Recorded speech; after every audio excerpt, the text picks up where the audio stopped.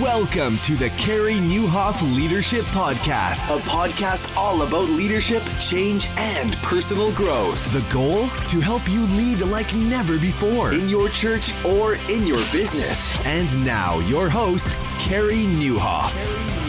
Well, hey, everybody, and welcome to episode 70 of the podcast. My name is Carey Nieuwhof. I hope our time together today helps you lead like never before. And I know you're hearing this second week into the new year, or maybe way, way later if you're digging back on the archives. But I'm sitting here, New Year's Day, 2016, and it's one of those times, Christmas Day and New Year's Day are just unlike any other day of the year. At least they are in my life. The whole rhythm is different. Everything's different. And I've just been thinking about you today, among other things, and I hope this really is already shaping up to be an incredible year. And I think all of you who listen to the podcast regularly, you know the reason I do this is to help you lead and to lead better. And I hope this will be a great companion for you, this podcast over 2016. I'm super excited about some of the guests that are coming up. I think I told you recently, Andy Stanley has reconfirmed as a guest. Perry Noble's going to be back in the next few months. Ravi Zacharias is going to come back on. Plus, we got a whole lot of fresh guests that you're going to hear from for the first time this year. And, some of them are going to be people that you know well, and some you will never have heard of. But one of the things I love about this podcast, or at least the way it's shaping up, is you don't have to be famous to make a contribution. And so we're going to hear a lot of your stories, and we might mix it up a little bit this year too. So always, variety is a spice of life. So I'm hoping that this is going to be really good. We got a bonus episode of Ask Carey coming up this week, or at least it's scheduled to at this point. If not, it'll pop up next week. And the best way to make sure you never miss these random bonus episodes is to subscribe, and you can do that for free.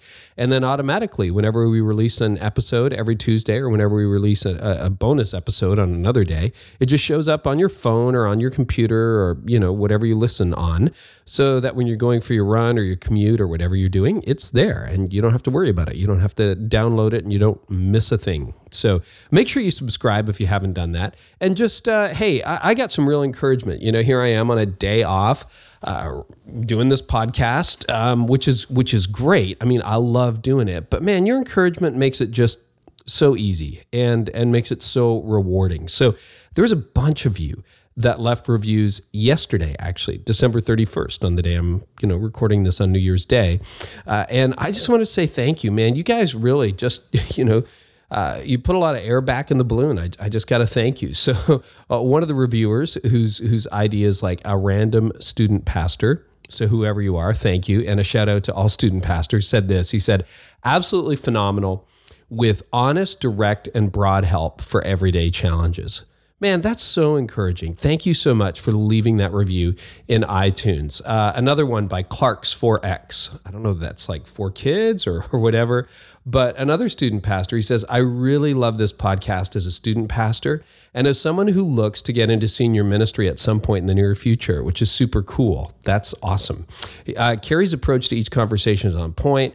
I often ask myself, I wonder what the guest, would say about this. And many times, Carey will ask that very question. Love the work Carey puts into this. Has both immediate impact and foreseeable impact on me as a leader in the ministry I oversee. Hey, thanks so much for that. It's fun. I have a lot of conversations with listeners about how I ask the questions. And just if you're ever doing this in an interview context, or maybe you have your own podcast, I know a number of you do, here's how I do it. I will like pre-script 12 questions or 10 questions or so. I'll send them to the person at least 24 hours in advance. But then I'll often, we pre-record these episodes. So when you hear from Dave today, Dave and I did this interview a couple weeks ago. So I do the intro a little bit closer to airtime, but the interview is usually done anywhere from weeks to months in advance. So I'll tell them, hey, this isn't live. You can say, if you don't like something, we can edit it out, or we can go back and redo it. And it gives the guest comfort. And then I say, if you don't mind, I'll just ask some follow-up questions. And then often in the middle of an interview, you just follow the trail. Like if somebody says something that's really interesting, I will just bunny trail that, because I'm like, I wonder what he means by blah, blah, blah. And of course, being involved in a local church, I've got a filter through which I run all my questions. And being a leader, I have a filter through which I run all sort of, whatever a guest is saying. And so I often find the best moments in the podcast, just so you know, a little bit behind the scenes, are not the questions that I wrote down. It's the questions that arise in the middle of the interview. And those are the ones that just occur to me.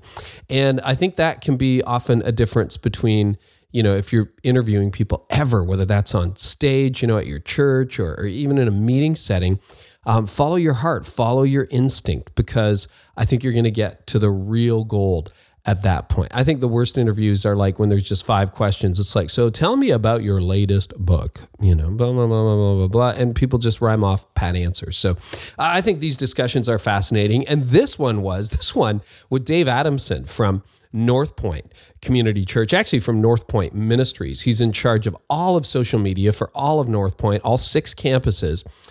This was a fascinating conversation, left me wanting more. And I think it will leave you wanting more. So whether you're just starting out in social, Dave and I go there. We talk about, the church with no budget, no people, no nothing, not even a Facebook account here in 2016. How do you get started? He's got practical advice. And of course, if you're listening, as many of you do, from a larger church context or even a mega church context, he's got some, sophisticated ideas on how to run social media. I learned a ton, and I think you're going to love it. And without further ado, because we go into Dave's background, so I'll let him sort of preface you on who he was. Dave Adamson from North Point Ministries, who's run all of their social media for the last couple of years, is my guest on today's episode. Listen in. Well, I'm super excited to have Dave Adamson from North Point Ministries with me. Dave, welcome. I'm so glad to be here. Thanks, Kerry. Good. And Dave, you got to talk about the accent for a second, because I know a lot of our listeners, 85% of the people who listen to this podcast are American, and they're going to be immediately going, okay, what accent is that? Well, I'm from Australia, but my accent may even have a little bit of a New Jersey tinge to it now. I've been living in the States for 7 years, and I spent 5 of those in New Jersey and 2 in Atlanta. So if you go back to, you're from Melbourne. Yes, right? I am. Melbourne. We would say Melbourne, but it's Melbourne. Melbourne. A little bit quick. Because I'm going to be there next May. You're killing it. Am I doing okay? You're doing it perfect. Yeah. I'm learning. Brisbane and Melbourne and Sydney. Perfect. And I think I'm going to be in Cairns too. Do I say that right? How do you say Cairns? Cairns. Yeah, it's almost like the film festival, right? Cairns. And I know we have Australian listeners to this podcast too, quite a few. Well, g'day everybody from Australia. Yeah. Do you really say good day? I do, but I think that's more of a product of where I grew up rather than, my wife wouldn't say it, for example. My kids wouldn't say it, but I definitely say good day. I call everybody mate. I'm kind of quintessential like that. Okay, well, that's cool. It's nice to know it's more than just a stereotype, right, Dave?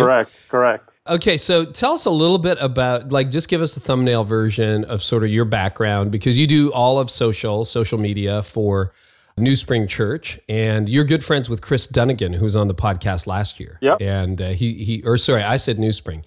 Chris is from New Spring. You're from North Point. Correct. My mouth caught up to my brain. So, but you guys both do the same thing, but take slightly different approaches. And I just think it's fascinating. I mean, social keeps blowing up, but you didn't start out doing social. So tell us a little bit about your background before you did ministry and what you're doing in Australia, how you got into ministry, and then how you ended up in social media. Yeah, so my career, I always wanted to be a journalist when I was growing up. So I went to college to study journalism, started out as a sports reporter for a local newspaper, made my way up to being the sports editor, became the number one reporter there as well. And then I went into magazines, became the youngest ever editor of Australia's highest selling magazine when I was 29 years old. That led to one of our network stations doing a report on me. And it was during that one of the producers said, hey, we think you'd be great on TV. So they pulled me across to a show called Sports Tonight, which, people in Australia would know, but everybody else who's listening, the best way I'd explain it is it's our version of ESPN Sports Center. And so I did that for 8 years. I was a TV sports reporter and producer, covered a whole range of events and never had a thought about going into full-time ministry. My career in that world was going up and to the right. And then about, I think it was November 2007, ESPN in Connecticut called me and offered me a position. And my wife and I hit what Andy Stanley would call one of those crossroads in life. And we had to make a decision which way we were going to go. And we decided to turn the job down. Absolutely had no idea what I was going to do because that was like the pinnacle moment. This is what I'd been. So had you already immigrated to America then? No, we were still living in Melbourne at that stage, but we talked about the process of moving. And it was about 2 months later, I think, that Tim Lucas from Liquid Church up in New Jersey, I've been listening to him on podcasts for a long time, and I reached out to him and said, hey, this is what I do, this is who I am, and I don't know if I'm getting called into ministry, but could you give me some advice? And much to my surprise, he emailed me back about an hour later and gave me his cell phone number, and I called him, and before I knew it, he was offering me a job and flying Meg, my wife, and I over to New York for a week and offered us a job and we took it, and so we moved eventually anyway. Wow, so how does that work? I mean, from sports reporter, journalist, editor, producer, to what at Liquid Church? I mean, I know where you landed in that, but like that's not a natural translation for a lot of people. No, well, I took on a position as the church online pastor. And, there's a lot of production side to that. There's also on-camera side to that. So I did that for 5 years, helped Liquid really establish a online presence there. And that was really when I started to understand what the impact of the internet and online ministries could have in the world. Now, this was back in 2008, and while that might not seem too long ago, not a lot of churches were doing anything back then. Oh, yeah. It's changed so much and so rapidly. So I did that for 5 years and then handed that off and came down here to Atlanta and worked at North Point. Right, but you didn't start as the guy in charge of social at North Point. That's a fun story. Tell us what happened.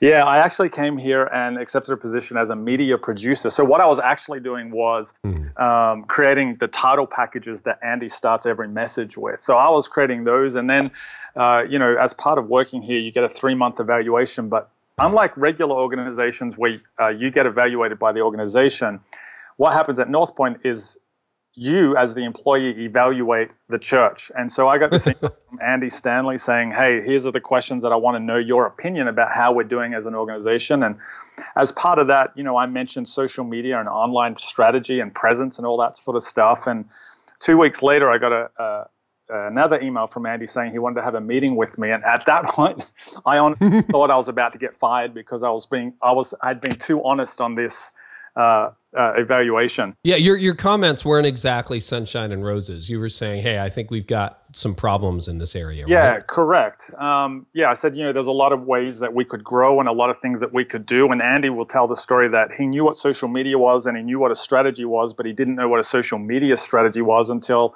he had that meeting with me. And so we sat down for about an hour and talked through all things social media and what was actually possible to do. And Andy loved it and created a position for me as a social media director and pastor here at North Point.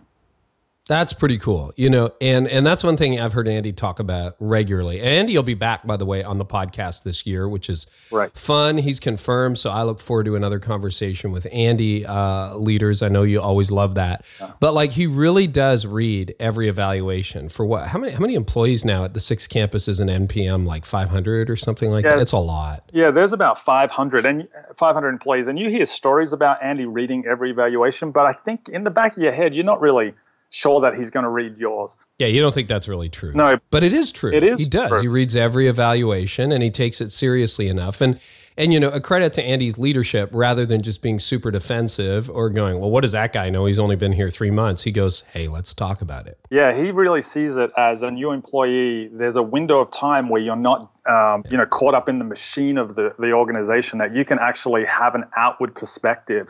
And he values that and he seeks that. And when I walked into that meeting, he had my evaluation printed out, covered in highlights and notes.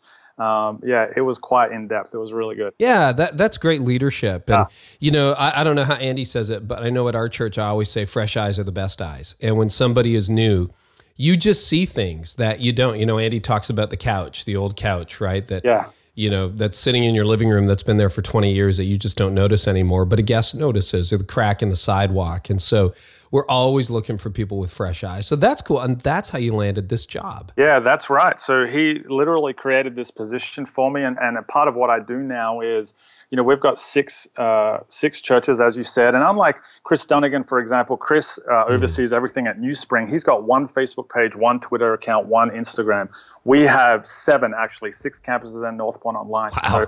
So I'm trying to balance my time between helping oversee all of those. When I get asked, I remember actually, like my second week on the job, I came home and my wife Meg said to me, "Hey, how's everything going? How's the job going?" And I said to her, "You know what? I feel like I'm a mosquito in a nudist colony. I know exactly what I need to do. I just don't know where to start." And she said to me, "Do not ever share that publicly." And I said, "I'm not ever going to share that publicly." Okay, so I'm glad you didn't. That's glad great, too. Dave. Don't tell her. No, I won't. I won't tell her. That's interesting. So let's talk about that, because we are having that discussion right now. You and I are recording this interview at the close of 2015. Yep. One of my first jobs in 2016 is completely redo our social media, get ready for the launch of our online campus. And literally just yesterday, I was having that discussion with some of our staff, because we have 2 locations. We hope to add a third in 2016. Yep. And it's like 1 account or 3 accounts. And right now they're per campus, but our campuses aren't synced.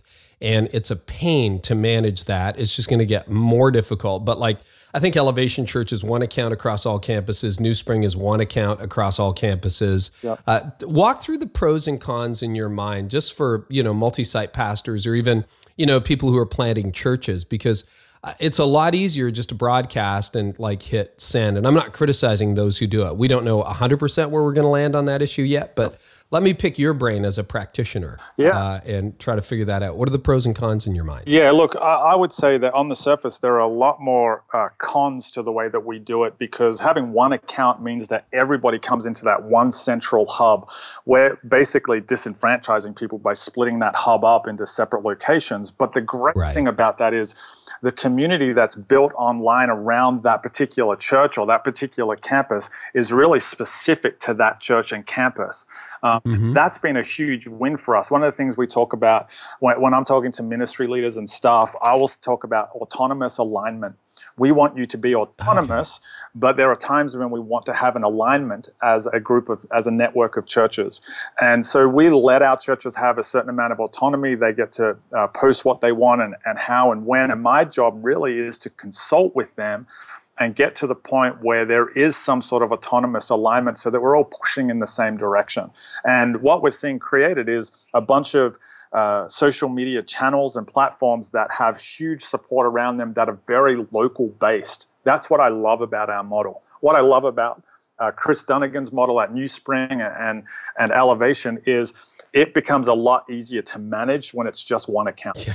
Yes, it does. That is a lot easier for somebody to do on their own, and especially for a church that's starting out. For a smaller church, having that 1 account, maybe having a Facebook page, a Twitter page, and an Instagram page, that's easy enough to manage.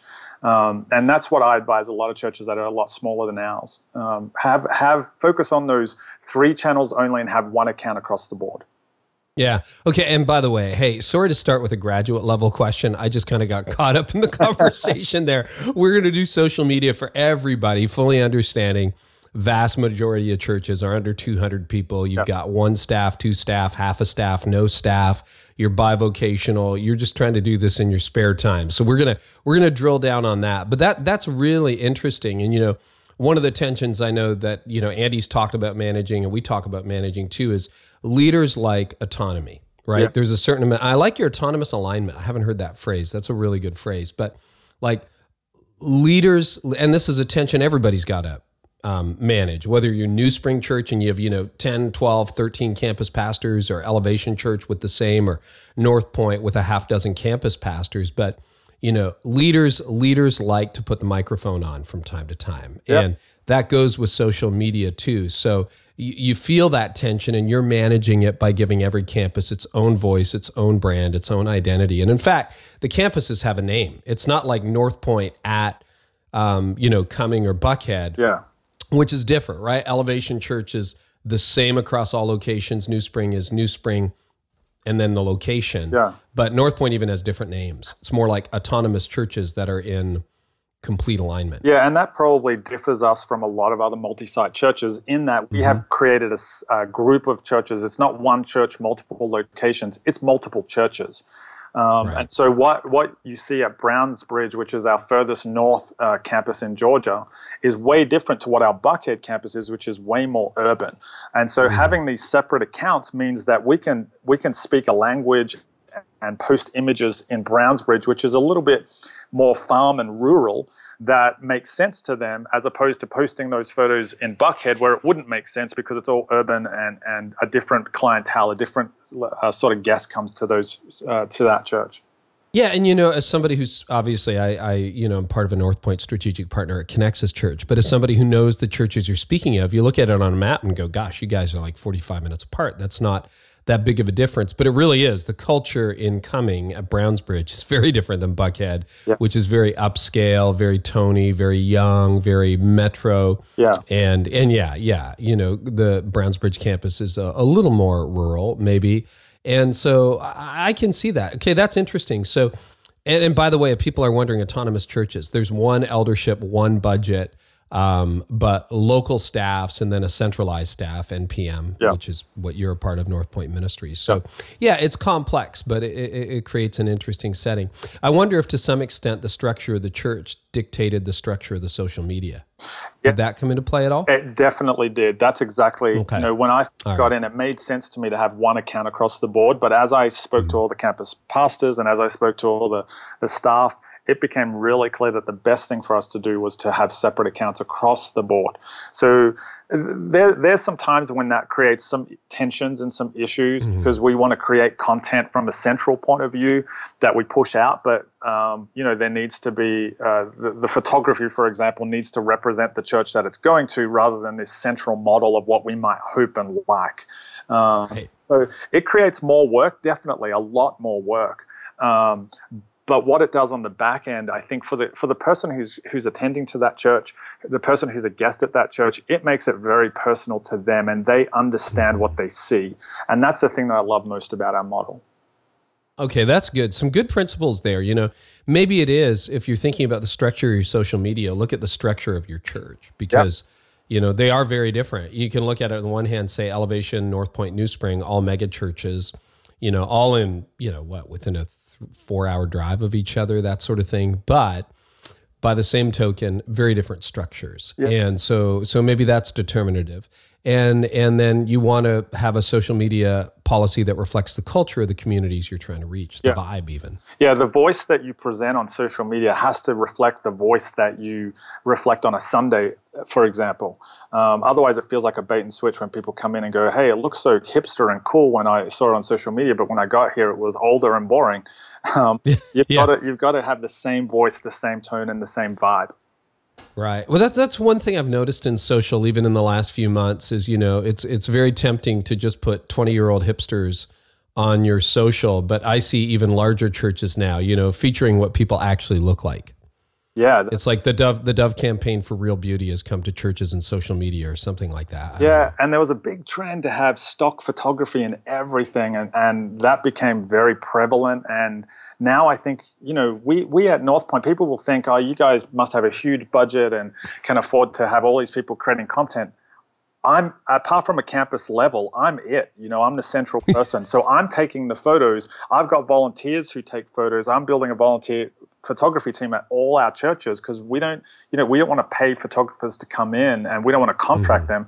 We want people who love the church, who attend the church, who are part of what we're doing in that particular location. We want them to be taking the images that reflect that community. Yeah, that makes sense. And I'm glad you're mentioning volunteers because I think that is the bias. It's like, well, of course, if there's 500 staff, you probably have a department of 50. Yeah. No, you have a department of 1. And so talk about how you use volunteers and even how you cast vision for that. Like one of the things we've talked about at Connexus Church, and we've moved there in the last year, is like in the same way that you have a small group leader, their job on Sunday morning is to lead that, second grade small group. We now have people whose job is social media on Sunday morning. Their job is to get the pictures. It's to think about the 1 or 2 or 3 tweets or interaction that's going to happen that morning. Yeah. And is that the kind of thing you're looking for? Tell me how that's working with North Point. Yeah, totally. So we have two levels of volunteers, I guess, when it comes to social media content. One is the Sunday person who will respond to everybody that tweets about us, Instagrams, comments, direct messages, replies, mentions.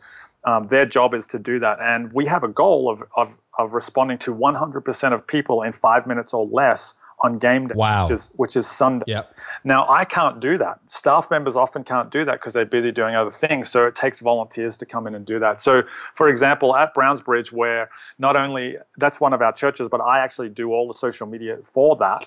Specifically, right. So you're the responder. I am that person who's... And is that North Point Online, or is that like North Point Church, or what account, or do you manage all the accounts and live respond? I manage the Brownsbridge Church account, and we've got other people who are managing the individual church accounts, and I kind of oversee that and consult all of them. But even at Brownsbridge, I can't do it all on my own. I've got a great volunteer, a guy named Van, who sits there in the green room every Sunday and tracks every social media channel and responds to everybody in a timely fashion, that 100% in 5 minutes or less. Okay, and is that, what does he use, like Hootsuite, or just to get really granular? Yeah, he uses Hootsuite. He uses all those, Facebook, Twitter, and Instagram. That's typically what he's using. Gotcha. And I think he might also use Buffer. I know I use Buffer all the time. Buffer is I use Buffer a lot. Yeah, it's a great one just for managing. I mean, we have access to things like Sprout Social, which is about $100 a month, depending on how many accounts you've got coming into it, which is helpful. But for somebody like Van, who's volunteering, this is a guy who's got a job during the week who just happens to be extraordinarily talented when it comes to social media responses. And so I work with him and I meet with him in the same way that any pastor would meet with any volunteer in any specific area. I want to get to know him, and I try to encourage and pour into him. And then he in turn just volunteers for us on a social media front. We have the same thing happening with photographers. We have volunteer photographers, and I try to pour into them and coach them and train them and help them become better at their craft. And in return, they take photos for us at campuses. My goal is to have 2 photographers at every campus, at every church. And we're still working towards that. But we're getting there. And we find that there are people who are so good at photography just sitting in our churches wanting to get activated. So it's just about creating volunteer opportunities. It's great. It's so true. I mean, because you get so many volunteers who are like, I don't think I could ever lead a small group. I don't think I'll ever be an elder. I'm not sure I could ever run a camera, but I can take pictures. That's their hobby, and they're great at it. Yeah, and that's any size church has that. That's the great thing. You just need to identify those people and then give them, just cast them a vision. Hey, I want you to be a better photographer as a person, and I want you to help us build community online via social media using your images. Any photographer is going to say, if they love that church, they're going to say, yes, I'm all in. What do I need to do? Yeah, I think back to when our churches were tiny, and I mean, this is in the 90s, but there were people who took pictures. And, if you have a church of 30 people, you probably have somebody who's a really good photographer. And do you use DSLR or iPhone or both? Is it phone photography, or do you prefer DSLR? Yeah, we've shifted a lot. There are times where we would use phones. There were times where we would use point and shoots. We've actually decided from a look point of view, we prefer DSLR. So just explain what that is, just in case people aren't photographers. That's a digital camera that is one of the larger digital cameras that you would see. The entry level would be like a Canon Rebel, for example. But typically, so it looks like a real camera, not a point and shoot, but it looks like film cameras used to look. Exactly. For those of us who remember. What a wedding photographer would use. Now that creates all sorts of issues because it's getting that content out of the camera into a computer and then distributing, which we're working on some stuff at the moment, actually kind of making it up as we go. But we're trying to create an app, a system where we can take photos of worship service and then distribute them to key people like a campus pastor, for example, before the worship set is over. They have access to 1 or 2 great images that they can post. And so who does the editing? The photographer, or do you have a volunteer who decide? Not the editing, light and all that, but just what are the shots? Because you can upload, and we've had that at our campuses where you have 50 shots uploaded. Yeah. But not all shots are created equal. There's that 1 or 2 money shot that's kind of okay, that's the one that should go up on Instagram. So what I do with my volunteer photographers is I say to them, I want 3 to 5 only of your best images. And that puts a requirement on the photographer that self-edit. And so they send me 3, 4, 5 photos, and then I run them through a really quick processing filter, and then I upload them to a site that helps us distribute. Again, we're making this stuff up as we go. And we've still got some kinks in there, but it's starting to work a lot better at the moment. See, that's my favorite stuff, though, is to make stuff up as you go along. It's always the funnest to play in a field where there's no rules and you're making it up. Yeah. That's great. So this is good. And again, just don't get overwhelmed by the size of it. I love that it's volunteers. I love that it's scalable. And, the other thing, if you think, well, maybe other churches have large staffs, like Chris doesn't have at New Spring a lot of staff. By the way, that was episode 51, the Nerdist Guide to Social Media. If you want to go back, leaders, you can go back and listen to episode 51. And Chris gave a lot of practical advice from a very different perspective. So I think these are going to be companion episodes, and you guys are friends. But the big surprise for me was their Instagram is done by like this, I don't know whether he said it was a 17 or 20-year-old volunteer who just loves photography and sees it as her ministry. Like she prays for people who leave comments on Instagram. Like this is her ministry. Rather than running a prayer group or running, a small group, she runs Instagram for New Spring Church as a volunteer. Yeah, that's the great thing about Instagram, right? What we've found at North Point is that Instagram is typically people who are already attending our church. So it's really insider-ish because they're opting to follow us. And so what we're learning from New Spring all the time. Chris is one of my great friends, and I learn a lot of from what he does.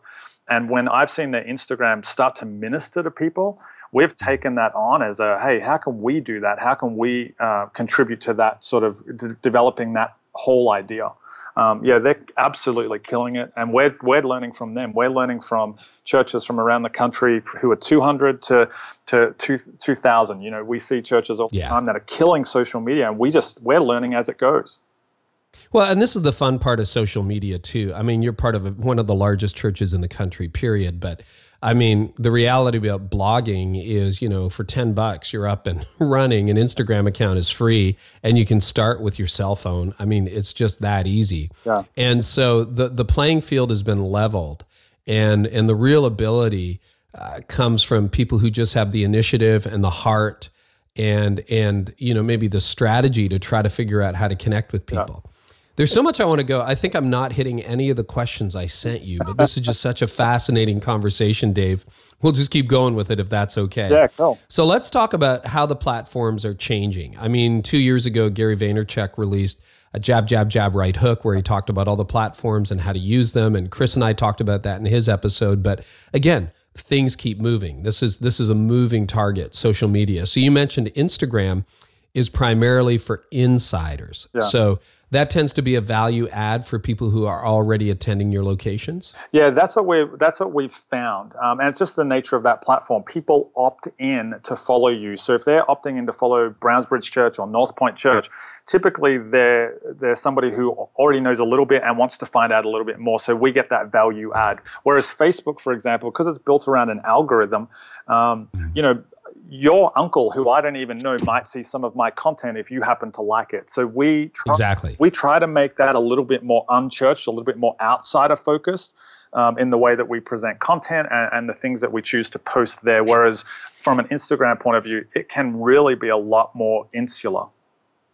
Okay, that's interesting. So say a little bit more, and I know you're making up these rules and thoughts as you go along, and next month might be different than this month. But where you sit right now, when you're crafting a post for outsiders, how is that different than posts for insiders? Because this is something I'm really interested. I think leaders are, because you're right. Maybe Facebook tends to be the most frequented platform on planet Earth these days. So when you're crafting a Facebook post and you're hoping to reach the guy who's not going to be in church on Sunday, and the odd chance it might show up in his newsfeed, how do you craft that post? Well, there's a lot that goes into this, obviously. First of all, when I'm using an image, I want to make sure that the image reflects the community that's potentially going to read it, see that image. So the first thing, if I'm at Brownsbridge Church, which as we've talked about is more of a rural area of Georgia, I want photos that reflect that community. So I'm putting photos up there of open spaces. I'm putting, tracks and all sorts of things like that, because that's what people relate to. So that's the first thing. The image that I choose, I want that to be relatable to the person who doesn't connect with our church. Then from a messaging point of view, we've got several messages. And again, just using Brownsbridge as an example, one of the things that we're trying to do there is let people know that we are community focused. So we are posting things about the impact that we might have through our Be Rich campaign, which is a community outreach campaign. We will post things like that because that's going to draw people in. People are drawn to generosity. People are drawn to people in the community who are helping other people in the community. So what we post what we post there is going to be about those sorts of things. So the language that we use is important. The image that we use is important. And then, part of it, Kerry, is we need to get people to share that content. The way that the algorithm works, if we want somebody who's not connected to our church to see that post, then we need people who are connected to our church to comment, like, and share that post. The way that we talk about it is, the way that the algorithm works, if somebody hits the like button, that's like they've run to first base. If somebody takes the time to type out a comment, then we've got around to second or third base. But if they share it on their wall, that's a home run. So we're constantly trying to create content that people will want to share on their wall because we want as many home runs as we can get. So what is shareable content? Our social media team, which again is all volunteers except for me and one other staff member who sort of sit in on it. But we say if we put cat videos up on our Facebook page, like people will just share it over and over again. Yeah. Unfortunately for us, that's great traffic, but we're really not about reaching cats. We're about reaching people. Yeah. If we put a music video up, one that's, targeted to a season like Christmas or Easter, it'll get a lot more traction than, say, a bottom line from a sermon. Yeah.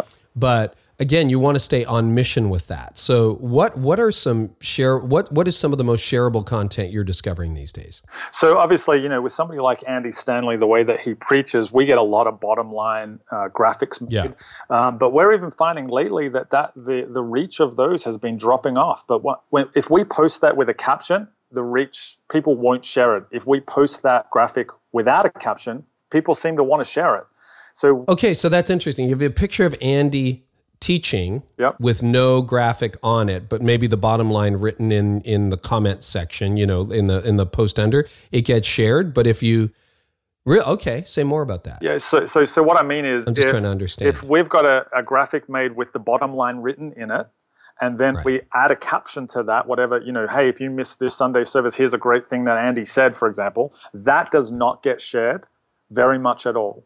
But if we just have the comment in the graphic and no caption in Facebook at all, it gets way more shares, like exponential more shares. So in other words, put no comment on it. In other words, it's just the graphic of the bottom line. Yes. Say nothing.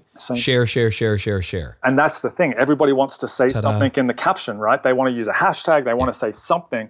But when you don't say it, we find it gets shared 10 times more often. It's pretty interesting to see that. And this is part of what we do. We make this up as we go. We try something. If it works, fantastic. If it doesn't work, we stop doing it. What we've found from a consistency point of view, when we post photos of things, they don't get shared. When we share photos of people, it gets shared. People want to see other people. There's that human connection. The best social media advocates at this are the people who run Starbucks. They're always, the Starbucks social media, it's always pictures of people drinking coffee. It's not just a picture of a latte, for example. Right. So they show people in an environment, and it's more about the relationship between the people in the photo than it is, and there just happens to be a latte in there. And if you read Onward by Howard Schultz, which came out a number of years ago, he says we're actually a relationship company that happens to serve coffee. That's exactly right. We're a relationship organization. That's what it's all about. So we try to show that. We try to show we show off our musical talent. For example, even just today, I posted a picture up there of an opener that we did, and in 2 hours, more than 7,000 people had seen it. And it's not just because we're a large church that we got that sort of reach. It's because what they saw was so shareable. It was something that showcased some skill and some talent, and people wanted to share that on their own social media walls. Yeah, that's great. Like a great example, and this was probably before your time, but was the iBand when it first came out, when the iPad was first released. I mean, that thing went totally viral for North Point. One thing, just to back up a little bit, if people are wondering, what's this Facebook algorithm of which you speak? Yeah. Man, if you could crack that code, you'd be a billionaire, wouldn't you? Like nobody really understands the Facebook algorithm. But just to give you the 10-cent version, because I've spent hours and hours researching this and listening to podcasts, it's an uncrackable code, but basically Facebook determines how many people see your post. So let's say you have 100 friends. If you post something, particularly if you're an organization, I switched to an author account a few months ago, and like my reach went down. When I was a person on Facebook, and I just hit a limit and I had to go to an author account because it only allows you X number of friends. So I'd gone past that, so I had to switch.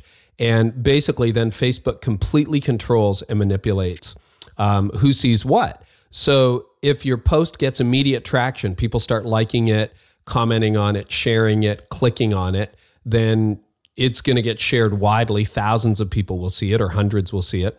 If it doesn't get shared, it dies. Like if your mom doesn't even like it, you might get 30 views on it. Yeah. And so nobody really understands that algorithm, do they, Dave? Or if you do, please enlighten us. No, I basically explain it exactly the way that you did. And the way that I see it is, coming from the publishing world, this is how I look at it. Facebook is essentially an online magazine. It's just that their writers, the content providers, are everybody. Everybody who's got a page, who's got a fan page or whatever it might be. And so Facebook is trying to protect its audience. They want its audience to come back, and so they only want to share great content. So they when you post something, it gets sent out just to a few people. If they like it, it gets sent out to more people, and that's how exponentially it starts to grow. And so to think this through for your church, let's say Dave and I are both starting on Facebook for the first time today, and we both like 100 of the same people. We like exactly the same 100 people. Yeah.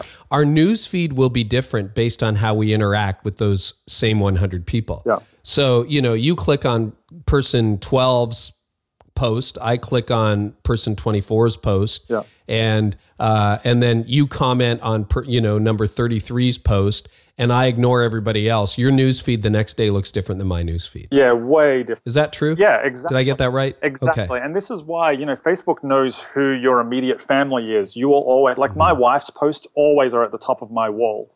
That's a good thing. Yes, that is a very good thing. The way the algorithm works, we all get up in the morning and check Facebook and we go, oh, wow, that's a guy I went to high school with. I haven't heard from him in 20 years or whatever. That's because the algorithm has kicked in at that point and said, I'm going to just throw something random at you to see if you like it. And if you like that post, that person will show up more often in your news feed.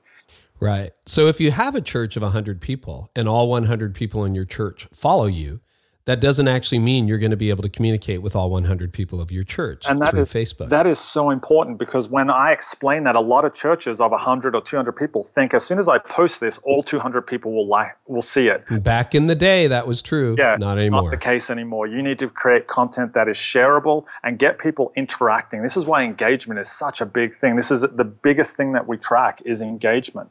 How many people are interacting with and having a conversation. One of the things that I always say is to churches of any size, social media is not a megaphone, it's a telephone. It's not about one-way communication. If I've got a megaphone right now, I'm talking at you, you don't talk. But if I've got a telephone, I can pick up the phone and we have a conversation together. Any church needs to see social media as a telephone, not as a megaphone. It's about conversations. Okay, so I was going to say, what do you mean by that? You mean conversations? Yeah, it's all about conversations. This is why we have volunteers who respond.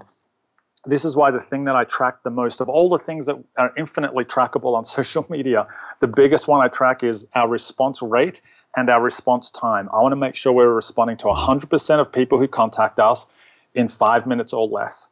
And Facebook rates you on that. Like inside your page, if you're the administrator for your church account, again, this works with 30 people or 3,000. Yeah. It tells you your response time, your response rate is 90%, 100%.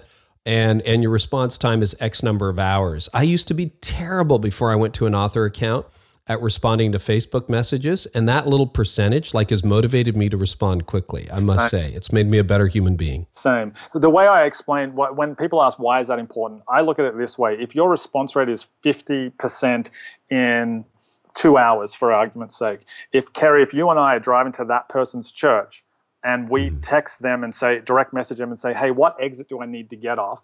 Only one of us is going to get the answer, and we're going to get it 2 hours too late. So I would be 100% in 5 minutes or less, so everybody gets off at exactly the right exit, especially on Sundays.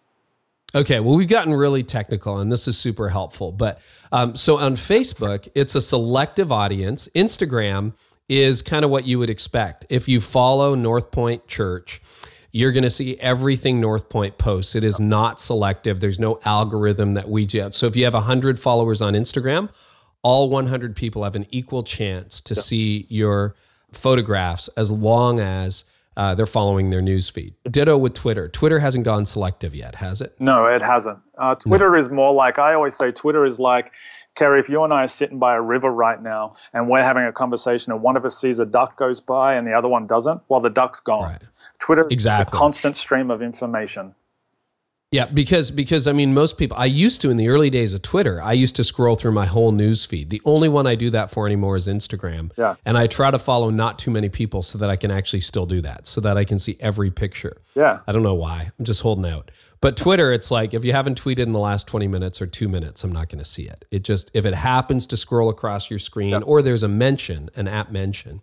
Where are you seeing the most interaction? Is it Facebook, Twitter, or Instagram? Those are the three big platforms still these days. Yeah, they're still by far the biggest three. We totally, completely see way more engagement happening on Facebook. It's just built for that. That's what it's built for. So we try to leverage that as much as we can. But we're also at the same time, we're really trying to focus on Instagram. Some of our campuses, for example, are putting all their focus on Instagram. And the thing that I say with that's really good, especially for insiders, to give that value add. But we need to be as equally as engaging on that as we are on Facebook. And that means when people comment back. Don't just let the comment sit there. Don't just like something. Have them like you and have no interaction other than that. I was on the Brownsbridge account today, and I was going through liking people in the feed, just liking and making sure that we're following our best followers. There's a reason for that. Facebook is social media in general is all about listening as much as it is about speaking. And too often, a lot of churches don't listen. They just put content out there and they use it as an electronic billboard. It's not that. It's a conversation, whether it's Instagram, Facebook, or Twitter. And I know that does make a difference. Like when North Point Ministries or, Brownsbridge likes something I do or Gwinnett Church does. I mean, that still speaks to me, even though I live 1,000 miles away. Yeah. And for church leaders who think it's a megaphone, it's just time to rethink that. And you can do this with volunteers. I mean, the largest churches in the country run it with volunteers. So, the good news is that's completely scalable. Is there a different profile for Instagram, Facebook, and Twitter? Like, if you think in terms of demographics, like, are you reaching more men, just to play into stereotypes, more men on Twitter, more women on Facebook, and more people under 35 on Instagram? Do you see that true, or do you see that basically all the categories are kind of collapsing and you can connect with a variety of people on a variety of platforms? I would say they are collapsing, but the stereotype still predominantly rings true. The thing that I think is the standout for me is most people are saying, most people who I talk with in social media world, they will say that millennials, for example, aren't using Facebook as much. But the reality is, I saw a stat that at the end of November, 91% of millennials still used Facebook every single day. Don't throw Facebook away just yet. Some people are pushing towards other things like, Periscope, Instagram, Snapchat, expense of Facebook. I would say no. Facebook is built for engagement. Facebook is built for conversation, and we still, to this day, get our best conversations, our best interactions on Facebook. We're actually looking at, from a pastoral care point of view, we can make pastoral referrals via Facebook because that's where people want to reach out. That's where people want to have that engagement and connection. And that's and they're not limited by 140 characters. I mean, you can get essays on Facebook. Yeah, and even on Instagram, that doesn't happen nearly as much, but I can get a direct message on Facebook. This happens to us on a regular basis. We'll get direct messages from people contacting us as a church who are in dire need of pastoral care, who are in dire need of of welfare, for example, and we're able to connect with them and use that as the tool. I think in 2016, more and more churches are going to see that people are making that first connection with their church via social media. It's going to happen more and more often. Yeah, and as a leader, you might be bored with Facebook, but the reality is, 1 billion people on this planet a day are logging in on it. And I have to remind myself of that as somebody who likes new, like Periscope. Let's talk about that. You mentioned that briefly. That was like a wave in the summer of 2015. Is it dead, or are you still using Periscope? I used it for a little while, and then I noticed my feed just kind of dried up, and I just kind of thought, yeah, it seems to be drying out a little bit. And we use it typically for behind the scenes stuff, in the moment at rehearsal on Wednesday or behind the scenes on a Sunday. It's great for those sorts of things. But yeah, we focus primarily on the big three, Facebook, Instagram, and Twitter, because they're the ones that are most established, and they're the ones that most people are on. You mentioned a stat. The greatest stat that I go for, if you take those three accounts, Facebook, Instagram, and Twitter, the average American spends 2.6 hours per day on one of those channels. Wow. Say that again. That's huge. The average American spends 2.6 hours per day on Facebook, Instagram, or Twitter. So hang on. That's almost like TV used to be, right? Like the average American would watch TV for hours a day, and now they're doing that for social media. But you get to be the broadcaster. That's the fun part. Or the conversationalist. Yeah, that's the great thing. And that's what we try to do, is we try to be the conversationalist. You're 100% right. We want to connect with them there. We want to engage with them there, because that's where they are. People aren't sitting around in their car going, I wonder what's happening on northpoint.org right now. But they are surfing Facebook. And so we want to be there in that moment with content that is infinitely shareable, or that connects with them on a relational heart issue. And that way, the next time they think, I might go to church this Christmas, hopefully we'll be the church that they think of. Oh, that's cool. So it really is an evangelism tool, which is very, very close to my heart. Yes, it's definitely an evangelism tool, and it's a long game. It's not a short game. People think, well, I got a post and it didn't get very far. Posts build on posts. This is what Gary Vaynerchuk is talking about in jab, jab, jab, right? You got to jab, jab, jab, jab, and then you can right hook them. Too many churches ask, ask, ask, ask. We try to flip that. My rule of thumb is always 4 gives and then 1 ask. So we give, we give, we give, we give, and then we can ask them to come to something, sign up for something, et cetera, et cetera.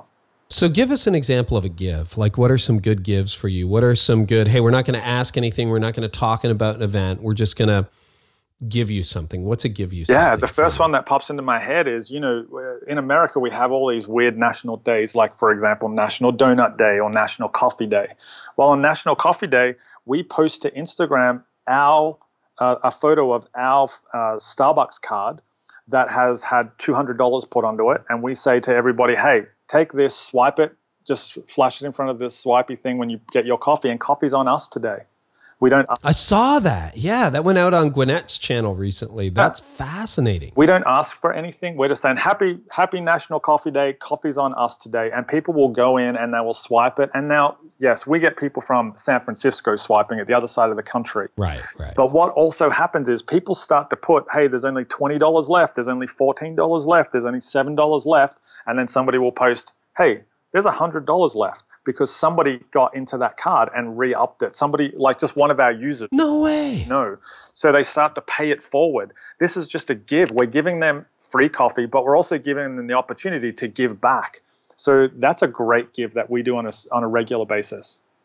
Cool.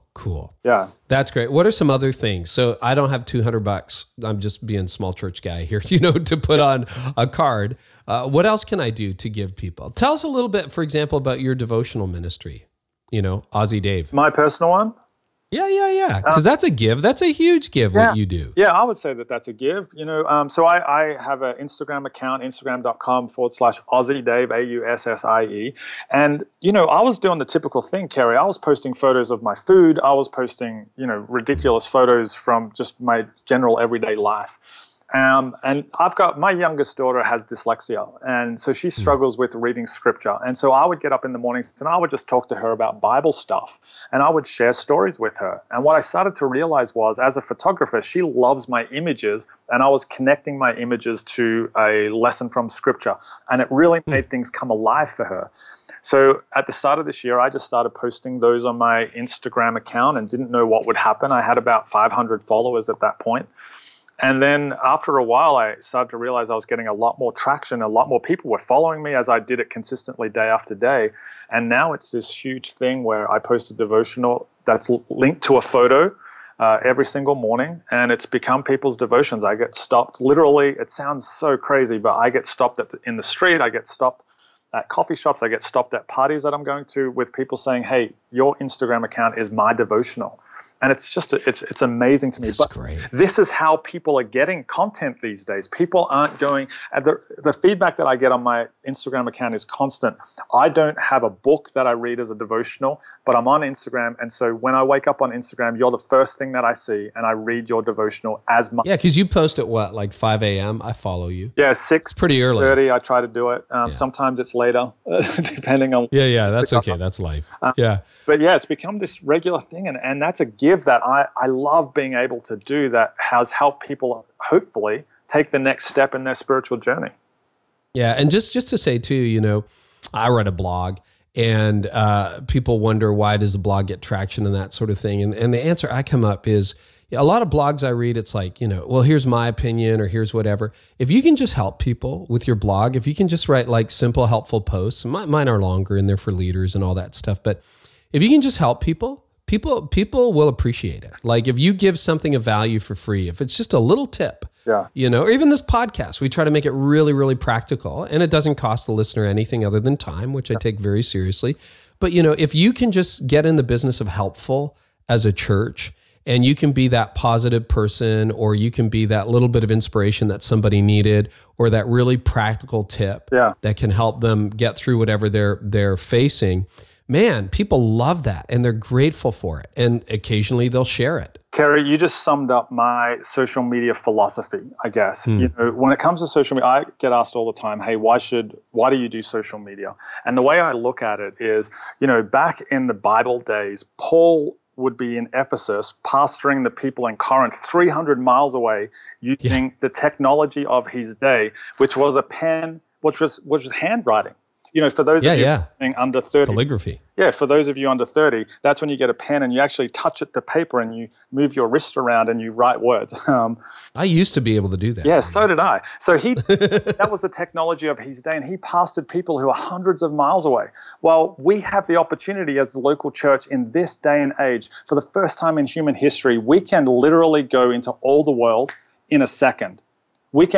Kerry, you and I could do a video today of a dancing cat, and by tomorrow morning, 1 million people could have seen it. It's insane what we have. And they probably would if it was a dancing probably. Cat. It's a sad reality. We need to, as the church, use social media as a way to pass to people, leverage the technology of our day to do exactly what Paul did 2,000 years ago.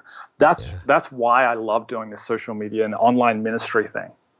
Yeah. Bobby Grunwald from Life Church and I had a conversation recently, and he will be a guest, I believe, in 2016 on the podcast as well. He's committed to doing it. We just have to work out a time.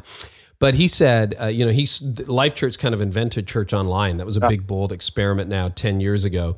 And so they're celebrating the 10th anniversary. And he was telling me that they're, at times, not every weekend, but their number one audience is India and Pakistan. Yeah. And I'm like, what's with that? Because they didn't start out going, we're going to reach India. But he's like, well, they don't have a church. Yeah. And so we become church for a lot of them. And you just think of the implication. If the mission really is to go into all the world and preach the gospel, we have the tools to be a positive force for good. And not a trite one, but this is super helpful. Okay.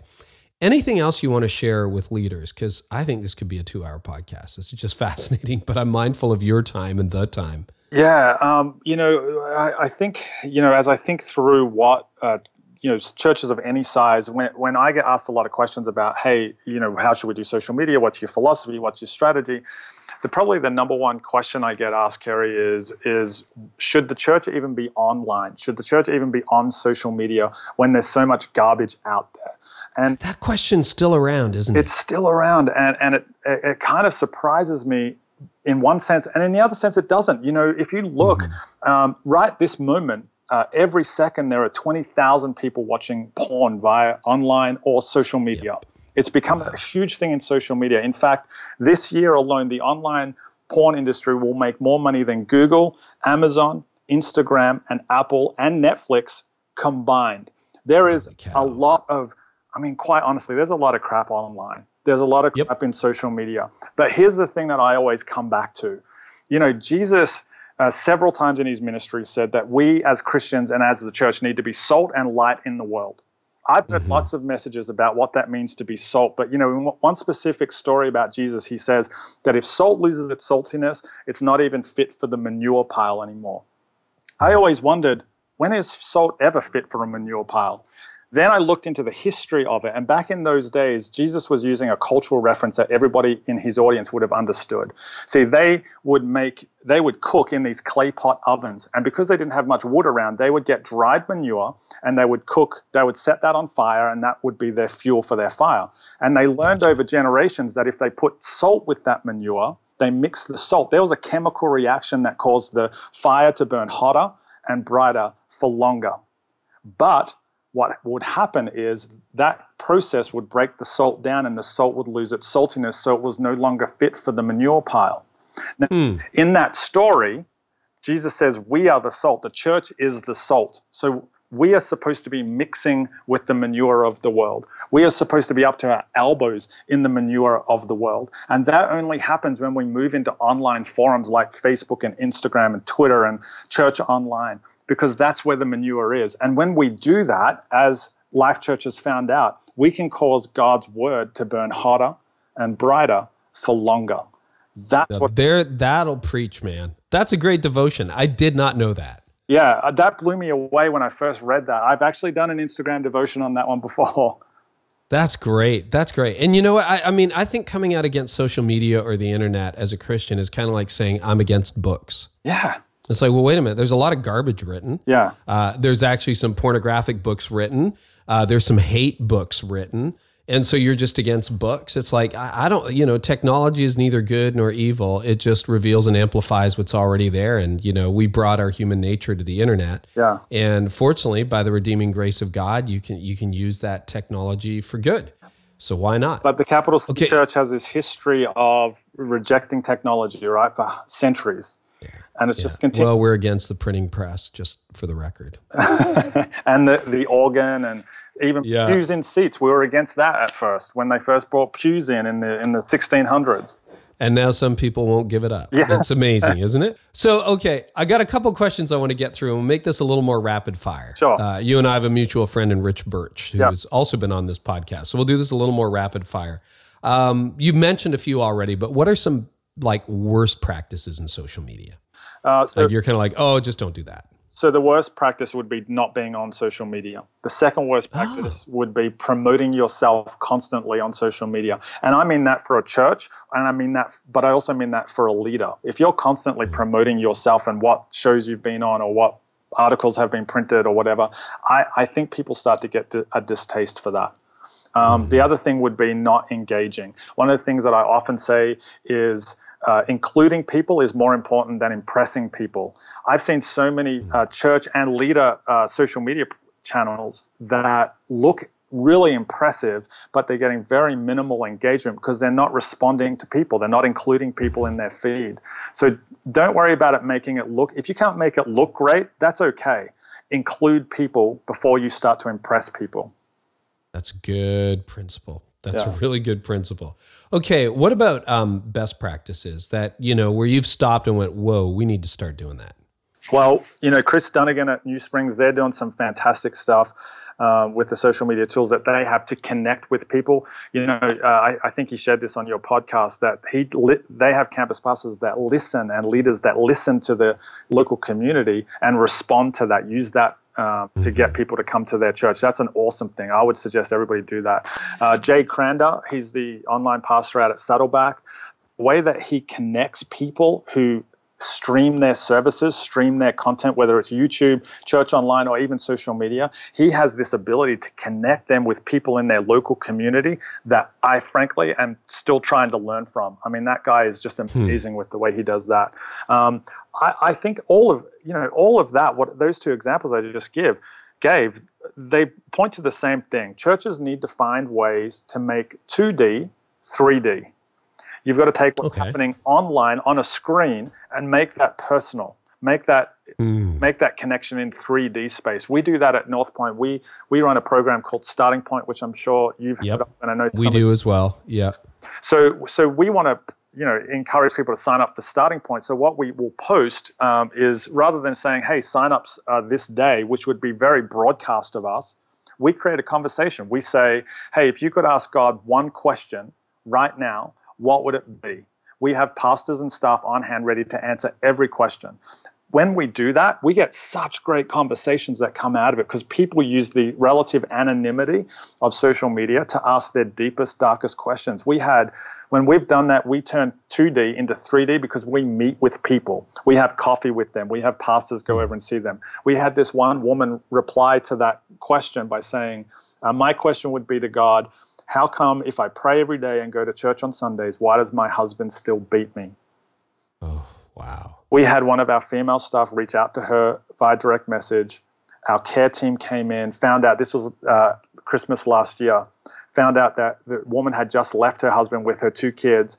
And our care ministry went in and provided presents for the kids for Christmas, provided Christmas dinner, and really made 2D, what was happening in 2D world online, made it 3D. And that woman felt so cared for. Guess where she goes now? Well, she goes to that church. And she's part of a community that loves her and supports her at a really tough time in her life. Exactly. So my biggest tip would be try to find ways to turn 2D into 3D. That's cool. So one of the discussions, and again, this is more rapid fire than anything, but Andy Stanley has a pretty big presence on social media.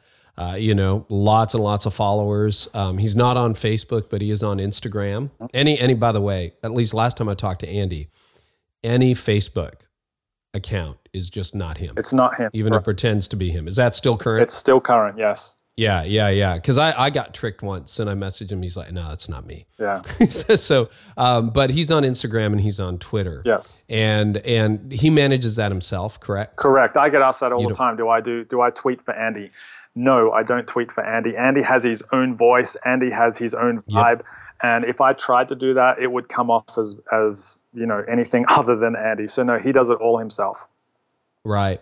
And then any other notes, because that's a big discussion in social media, that people like to follow people. They don't like to follow organizations as much. But any thoughts on that, the separation of a leader and the organization? I'm 100% behind it. I think it's fantastic. One of the things I do with our lead pastors here is if we're posting content, I will usually inform the lead pastor of the content and say, hey, I want to give you the opportunity to let everybody else go second.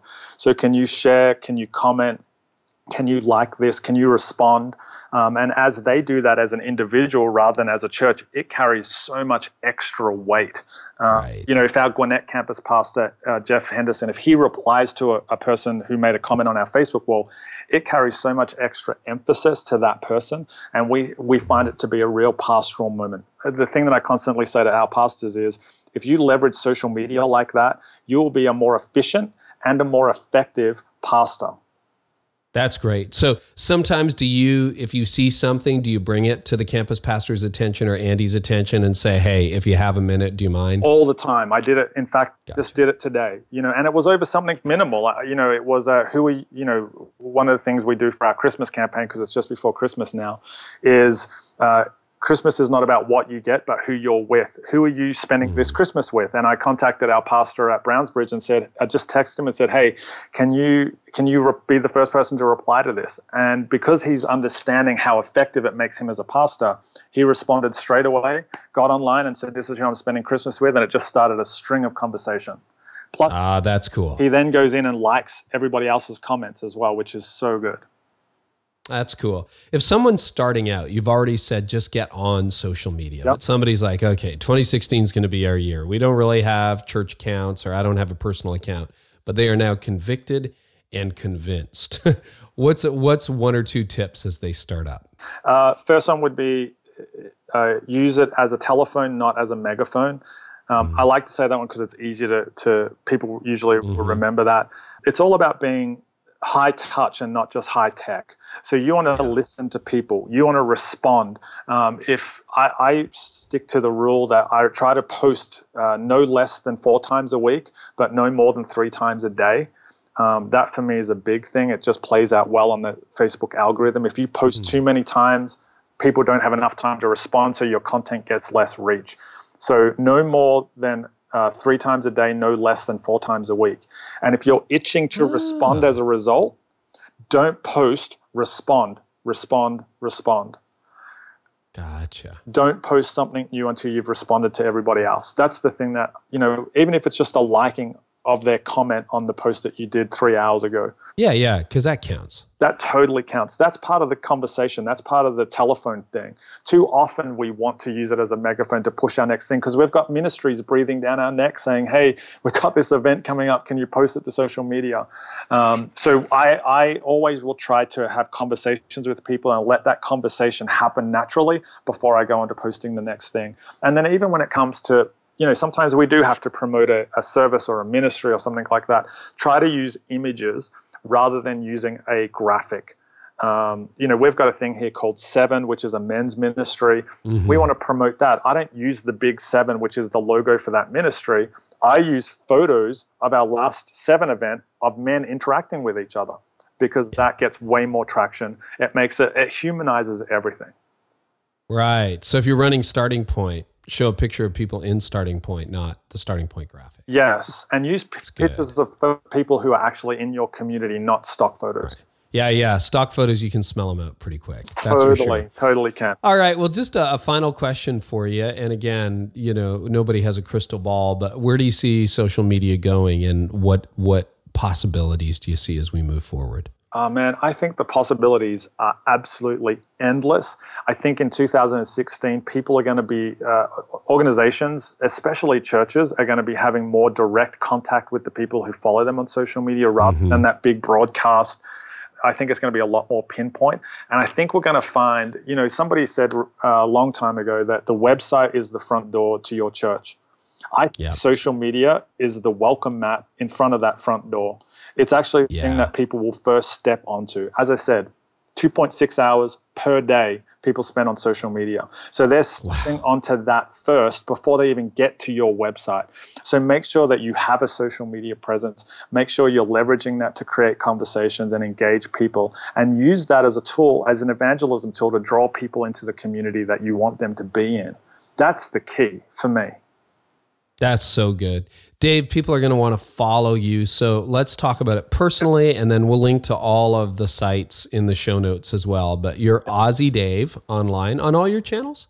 On Twitter and Instagram, I'm Aussie Dave, A-U-S-S-I-E. It's not O-Z-Z-Y. A-U-S-S-I-E. That's probably a different Dave. Yeah, Aussie Dave on Twitter and Instagram, and Aussie Dave Adamson at Facebook. So Facebook. So that's like Australia Dave, Aussie Dave. Yes, great. And then we'll link to all of North Point's accounts, the 6 campuses and so on, which is great. So this has been super, super helpful. Dave, thanks so much for helping us get our heads around social media at the start of a brand new year. Yeah. And again, if this has been overwhelming, just pick the little bits that you can and start a conversation with people who aren't yet in a relationship with Jesus and those who are. And it's just a way to communicate that really wasn't possible a decade ago. Yeah, it's so good. And if anybody's got any questions, Kerry, I'm more than happy to answer or help answer. Okay.